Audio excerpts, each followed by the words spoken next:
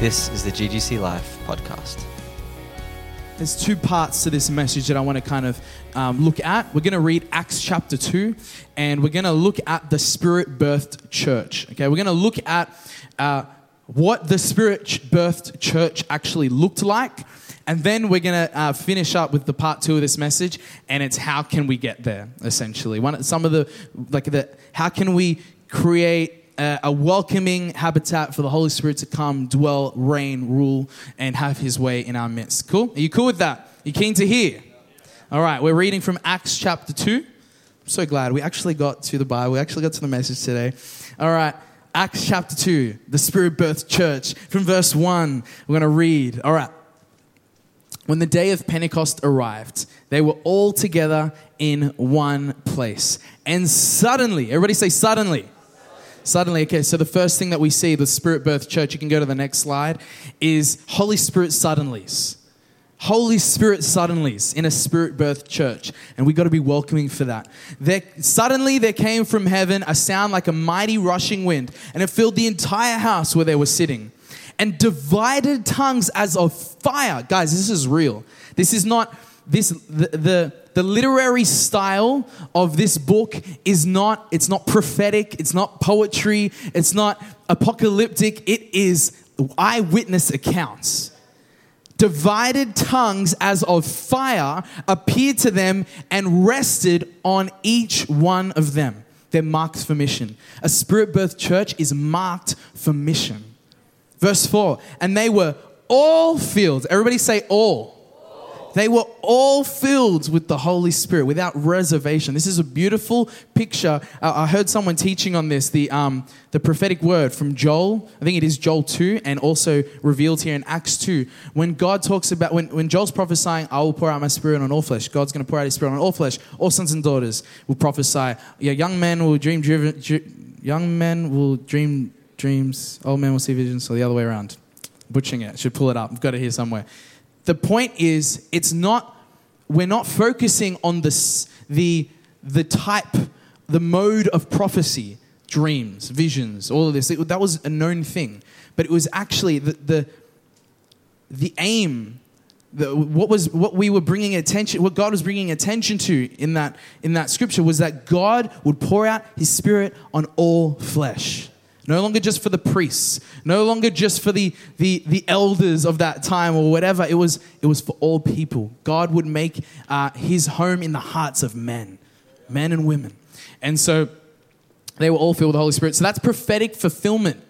Guys, a Spirit-birthed church experiences prophetic fulfillment. When we see God prophesying things, it's not just for like a cool, vision-filling experience. It's so that we can walk into the prophetic fulfillment of what God is paving with his words. Amen? Okay, and so they were all filled with the Holy Spirit, and they began to speak in other tongues as the Spirit gave them utterance. Now there were dwelling in Jerusalem Jews, devout men from every nation under heaven. And at this sound, the multitude came together. That's a supernatural harvest. There's a harvest that belongs to you, to me, to us as a church, that you will not reap outside of residing in the presence of God. There's a supernatural harvest that belongs to the Spirit-birthed church. And so at this sound, the multitude came together. They were bewildered because each one was hearing them speak in his own language. Verse 7, and they were amazed and astonished, saying, are not all these who are speaking Galileans? How is it that we hear each of us in his own native tongue? Parthians, Medes, Elamites, residents of Mesopotamia, Judea, Cappadocia, Pontus and Asia, all the areas, Egypt and Libya belonging to Cyrene, and visitors from Rome, both Jews, proselytes, Cretans, Arabians. We hear them telling in our own tongues the mighty works of God. Now, this was like a slight dig at the Galileans. That's like saying, whichever suburb you don't like, I'm not going to label a suburb, you think they're not as, intelligent suburb as you. These guys are saying these are simple Galileans. They're not learned people, yet they're speaking in all these languages. There was a real eyewitness miracle that happened here where they all spoke in different languages. Languages that they had not studied, learned, grew up with. And all were amazed and perplexed, saying to one another, what does this mean? Verse 13. But others mockingly said, they are filled with new wine. And the final thing that a spirit-birthed church experiences is baseless critics. Now there is space for fair criticism, constructive criticism, things that we need to improve. I'm talking about there will be things that you face, that the spirit-birthed church faces, that you can recognize that there's a baseless criticism that's thrown. We'll open that up in just a moment. Okay, so are we still agile enough for the Holy Spirit's suddenlies? That's my question. That's what we want to kind of open up with. Are we still open for these Holy Spirit suddenlies? I love what God does in the suddenly moments. A couple of weeks ago, we didn't have it on the run sheet to do communion, and we recognized God was leading us to do communion. And I remember in that moment, we took communion, and then I think we started praying for clarity over people, just like deliverance. And we got testimonies back that people actually felt a shift, like where they felt things were cloudy and foggy and they couldn't see vision, or they were hopeless or broken, that had lifted off of them. Like real testimonies. It's beautiful. And I just think that wouldn't have happened if we weren't led into what God was doing. And my encouragement to you is allow Him to tear apart your schedule. Now, this isn't to say that every schedule is not of God. I believe that God gives, if we're going to Him, God is the one guiding our steps. But there's something true about this. I remember someone sharing this with me and it blew my mind. You know how in the Word it says, your word is a lamp unto my feet and a light unto my path? Have you ever pictured that? Have you ever allowed yourself to go there in your mind? A lamp. We're not talking about a floodlight or turning the lights on in the room. We're talking about a lamp. And there's something about walking with God that works like this, that you are a lamp unto my feet and a light unto my path, which means that I don't always know exactly where I'm going to end up, but I've got faith to walk with you. I've got faith to walk with you. As you light up the next step before me, I'm going to take it. And then the next step. And then the next step. And then the next step. And when you do that, you can walk on water. You start to do things that you otherwise you would have been held back, or you would have been maybe even intimidated to do so in any other context. But God knows that His other desire is that He would only allow us to see. He wants to keep us trusting Him. So anyway, lamp unto our feet, light unto our path. Are we still agile enough for the Holy Spirit suddenlies? Let Him shake things up.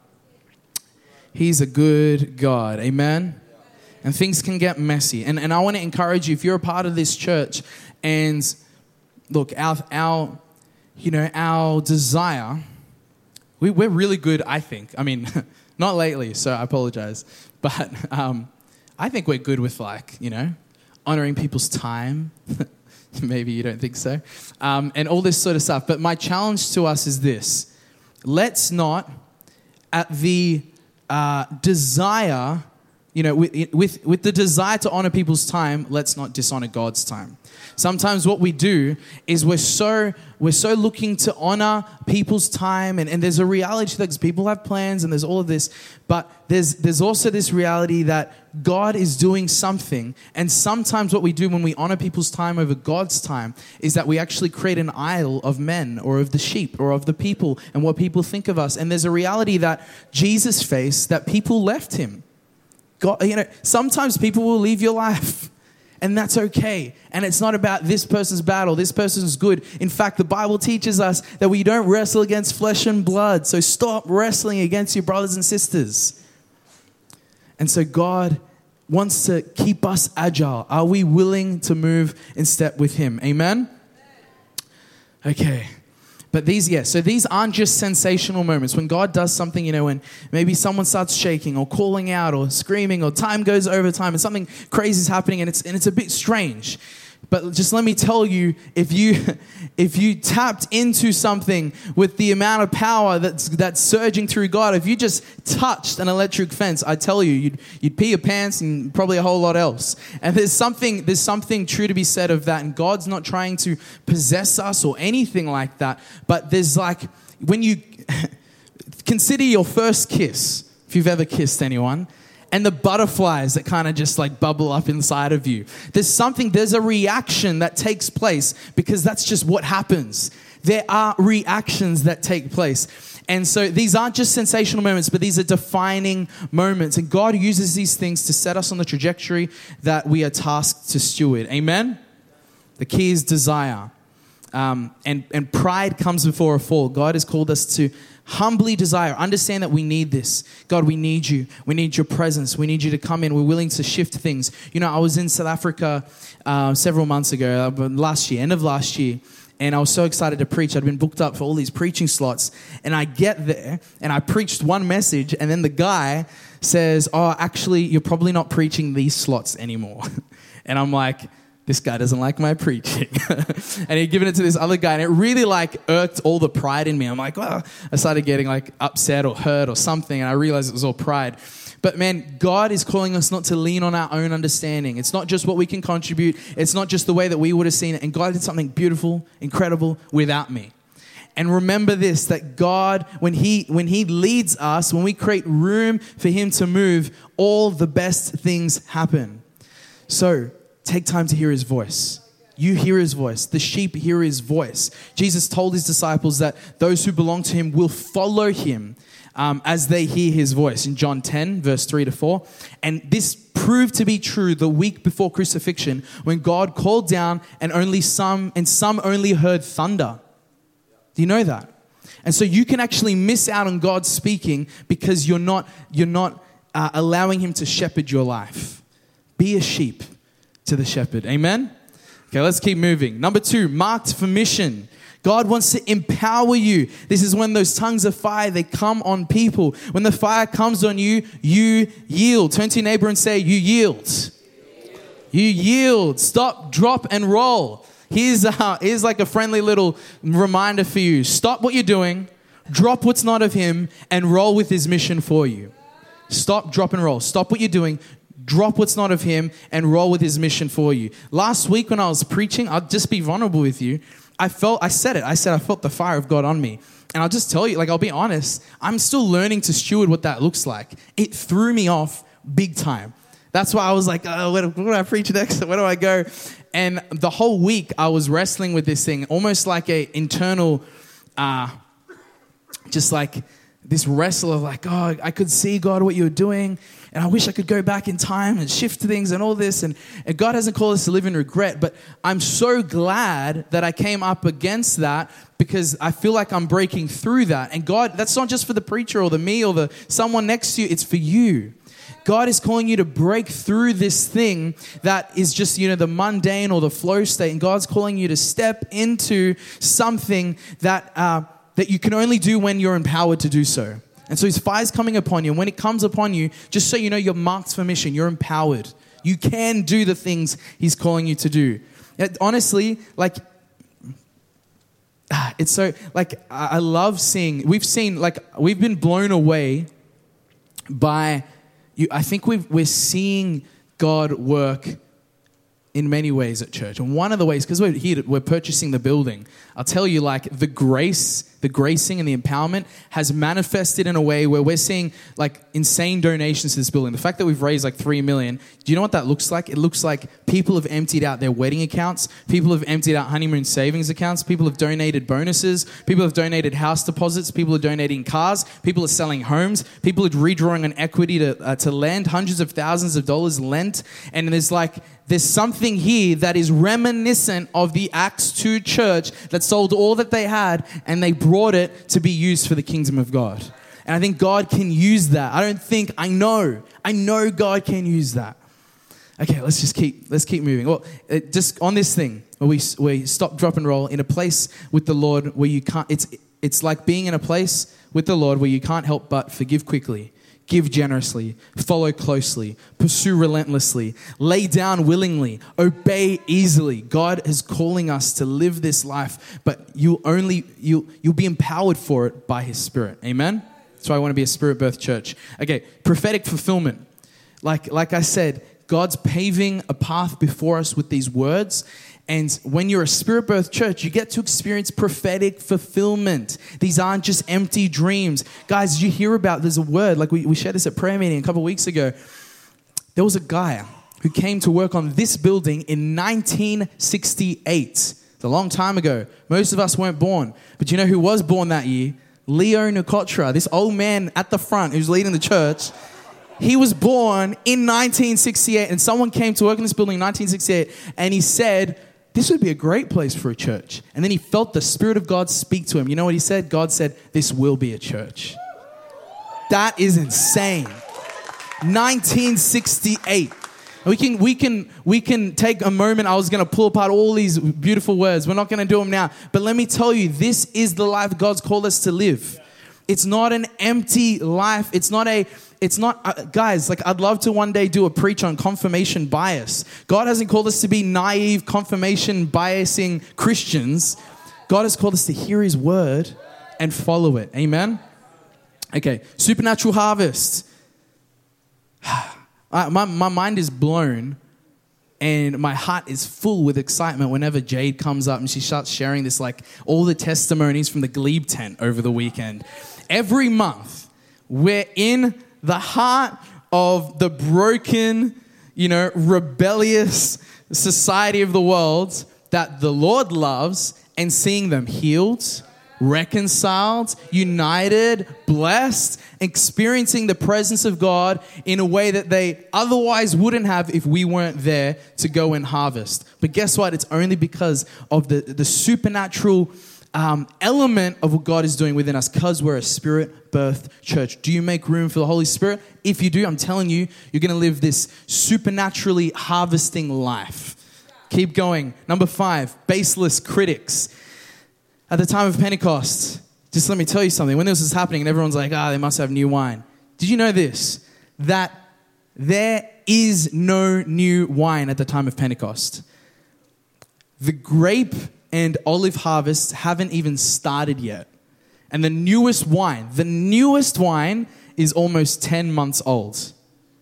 So what was brought in that moment, just to give you context, it was a derogatory dismissal with no real basis.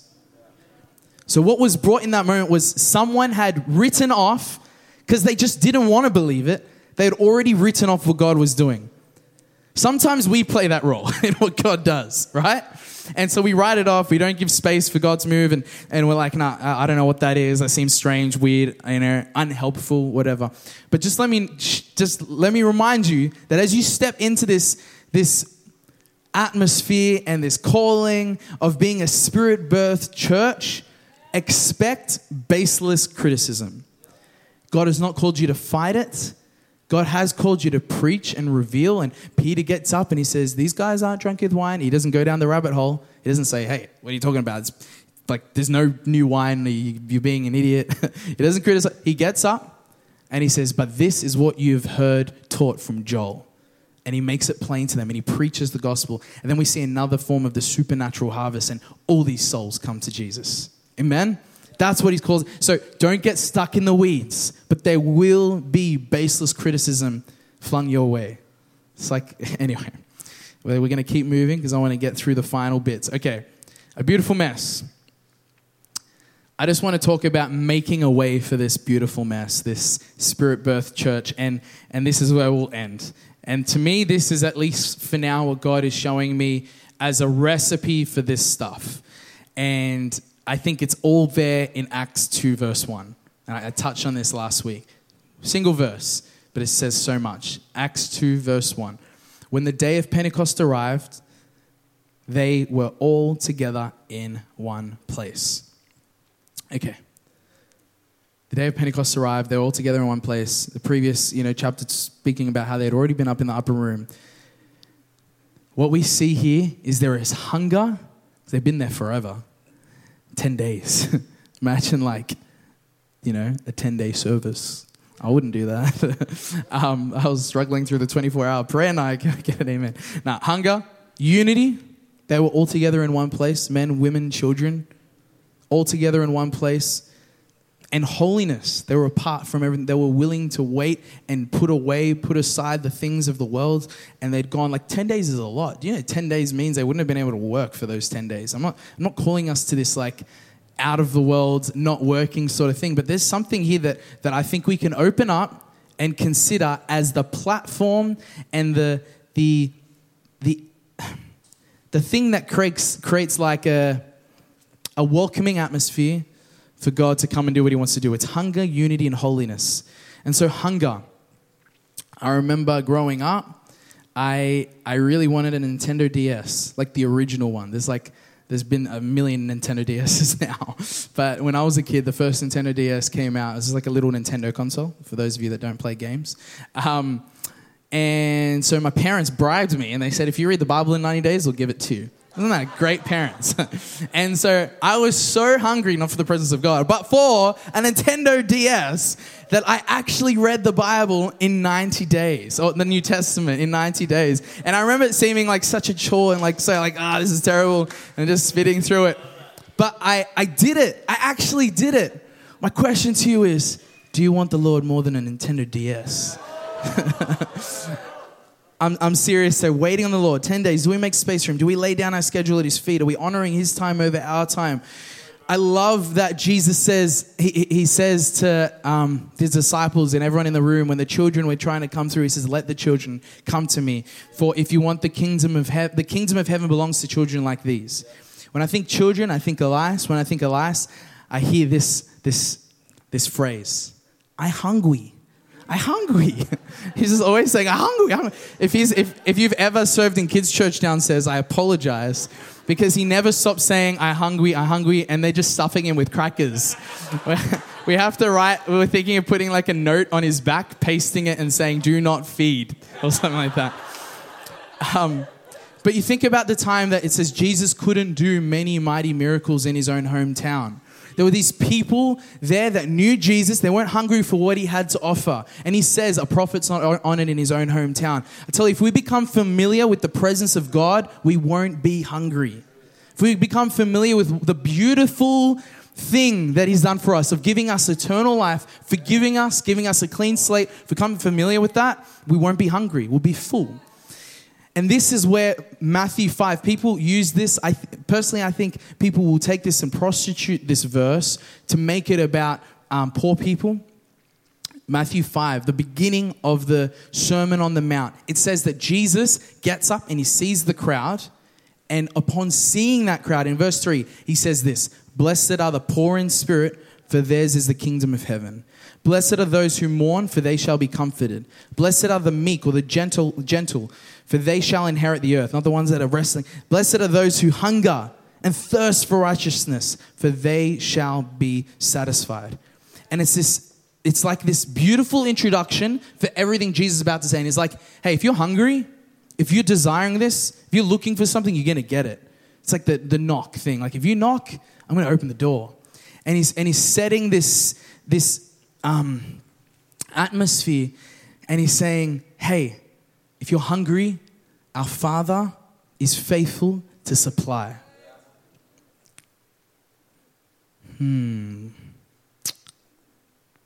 Yeah.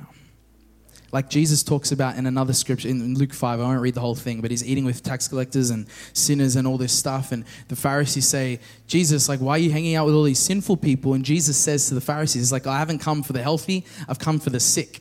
And so at that point, the Pharisees are like, oh, okay, yeah, they are the sick, you know, that's cool. What they missed was that Jesus was saying he'll spend time with whoever realizes they're sick and in need of a healer. The Pharisees weren't welcoming him. The people of God, the ones that knew all the scriptures, all the prophecies, everything that was prophesied about the Messiah to come, they knew it all, and yet they did not create a space for Jesus to come and minister. But the sick, the ones that knew they were sick and they needed a Messiah, they created the space. Okay, let's move on to unity. Unity. Everybody say unity. Why do you think the enemy works so hard to bring disunity amongst churches? Matthew 12:25, a house divided against itself shall not stand. If you want to be a spirit-birthed church, if you want to create a space, a welcoming space for the Spirit to come in and do what he wants to do, unity. By this, everyone will know that you are my disciples if you love one another. Turn to your neighbor, tell them you love them. Tell them you love them. Don't confess your love for them. This isn't your moment. Okay, so maybe that wasn't so hard because you're probably sitting next to someone that you probably love or you like or whatever. Why don't you turn to someone a couple rows away from you and tell them you love them? You don't have to do that. It's like, what are the boundaries of your unity? You know, is the question we should be asking ourselves. What are the boundaries of our unity? You know, if someone takes our seat, if someone doesn't say hi, maybe it's when someone's praying a blessing of heaven over you, but their breath is from hell. Can I get an amen? But maybe it's a difference in faith, differences on non-essential doctrines. You know how that can like rub us up. It's like, oh, I don't believe that. That's weird. Maybe it's how they pray. Maybe it's how outspoken they are. Maybe it's how reserved they are. Maybe it's their conspiracy theories. Can I get an amen? Whatever the boundaries of your unity are, let me just tell you, if someone belongs to the family of God, they are your brother, they are your sister. And it's time to tear down the walls that have divided us, because when the walls come down, we're stronger. Amen? We will be known by our love for one another. So go deal with it. We cannot afford to allow division in the kingdom of God. This doesn't just go locally. It goes across the church of Christ. Church to church to church. We're not called to call out other churches. God has called us to bless them, pray for them. If we have a relationship with them, if we have a relationship with them, we can start wrestling with things and help building. If we don't, let's start building. I really feel like we're getting like some prophetic sort of feedback, and I think stuff coming from people that I think we're entering into a very interesting, as a church, our church, we're entering into it's like we're putting on a new cloak, I think. And so there's something different that we're about to step into, and I don't want to label it, but I do think it's really cool seeing God making like all these beautiful connections. Like God is bringing people to us, like leaders, not to come to our church, but to actually build relationship with, partner with in this city and in the nation for what God wants to do. So where there is unity, God commands a blessing, all together in one place, yet many languages. It's unity, not uniformity. Unity in the Spirit. Let's go after unity. Sustained unity is a manifestation of being filled with the Spirit and having Christ as our head, because we're held together. So it's like a synergetic tapestry. It's like this beautiful, you see this like rug, and it's got all the colors and all these patterns, but they're not competing. They all work together. They're not competing, but they're celebrating. They're collaborating. They're cooperating. And God has called us into this thing. Jesus has this, one of his final moments of ministry that we read about is the high priestly prayer. And the only thing that he prays for us is unity. When he prays for the ones far off, the ones that he says, I do not ask for these only. He's praying for his disciples. But also, check this should like melt your heart. This is Jesus praying for you. But also for those who will believe in me through their word, that they may all be one, just as you, Father, are in me and I in you, that they also may be in us, so that the world may believe that you have sent me. We can take a bit of responsibility for why the world doesn't believe. Jesus says, he gives reason for why he prays for unity, so that the world may believe that you have sent me. The glory you have given me, I give to them, that they may be one, even as we are one. I in them, you in me, that they become perfectly one, so that the world may know that you sent me and loved them, even as you have loved me. Father, I desire that they also, whom you've given me, may be with me where I am. It's just all this beautiful like language of like all together, togetherness, unity, wholeness. By this, everyone will know that you are my disciples if you love one another. And I'll finish on this, holiness. You remember iPods, right? iPods? Apple made these beautiful little gadgets, and it's like, you can fit a whole album in your pocket. It's crazy. But when the iPod came out, Microsoft, the guys that make Windows computers, they created the Zune. Did anyone have a Zune? Okay, did anyone remember the Zune? Really? There's one back there. Okay, we got a couple of Zune fan boys and girls. Okay, I just want to create a moment for us to empathize with Bill Gates' children. Bill Gates did not let his children ever own an iPod because Bill Gates owned Microsoft and he couldn't allow his children to be seen carrying an iPod when they had just built the Zune. These poor kids never had an iPod. The reason I'll draw attention to that, though, is because there's something to be said for, it's confusing and it's compromising to not live the lives that God has called us to live. This holiness thing. God has called us out of something and into a new thing. And so if we're not living, if we're walking around with whether it's sin or living like the world or just not looking like Christ, it's compromising. And so God desires to pour his presence out on a people that have chosen to be holy. I remember a tweet going viral from like I think it was like a Google executive, and they're slamming iPhone. They're like, iPhones are terrible, come get the latest Samsung or whatever. And it said, it was back in the days where when on Twitter, if you tweeted, it said, tweeted via an iPhone. It went absolutely viral because it compromised what he was trying to bring. They need to be able to look at God's people and see that we've committed our lives to God's cause. 1 Peter 2:9, you are a chosen people. This is prophesying. This is Peter writing to the Hebrew church, but this belongs to us all. 1 Peter 2:9, you are a chosen people, a royal priesthood, a holy nation, God's special possession, that you may declare the praises of him who called you out of darkness and into his wonderful light. Okay, so holiness. He's called us to be given to the right thing, called out as a representative. Okay, so this beautiful mess. When God comes in and he messes things up, when we've created space for him to mess things up, let's just like super welcome it, hey? Not just in our services, but yes, in our services, in our gatherings, but also in our lives. You had a plan, when you had predicted what 2023 was going to look like or 2024 was going to look like, plan, dream with God, consider what God's doing, and be ready to just remain agile.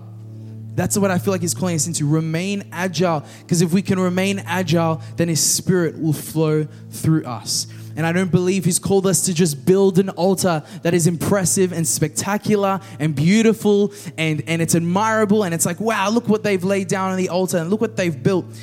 If we don't have the presence of God, it's all for nothing. I heard someone once say this, and it was a beautiful thing. They were talking about writing music and writing worship songs. And this person was like, oh, it's such a privilege when we write songs and, we work hard on them all year or for many years sometimes when we're just working on this stuff. And then we see churches all around the world singing it. It's amazing. It's so cool seeing many people sing these songs. But it's just as, if not more beautiful, when it's wasted at the feet of Jesus and it doesn't go anywhere. And that's the question for us. It's like, are we offering up ourselves again in a fresh way where we're not building for everyone else, but we live for the audience of one? Where we gather for the audience of one, for Jesus. Where we build things and we plan things and it's all because, hey, we want to honor Jesus. Amen? Thanks for listening to the GGC Life podcast. We hope you feel encouraged. Be blessed.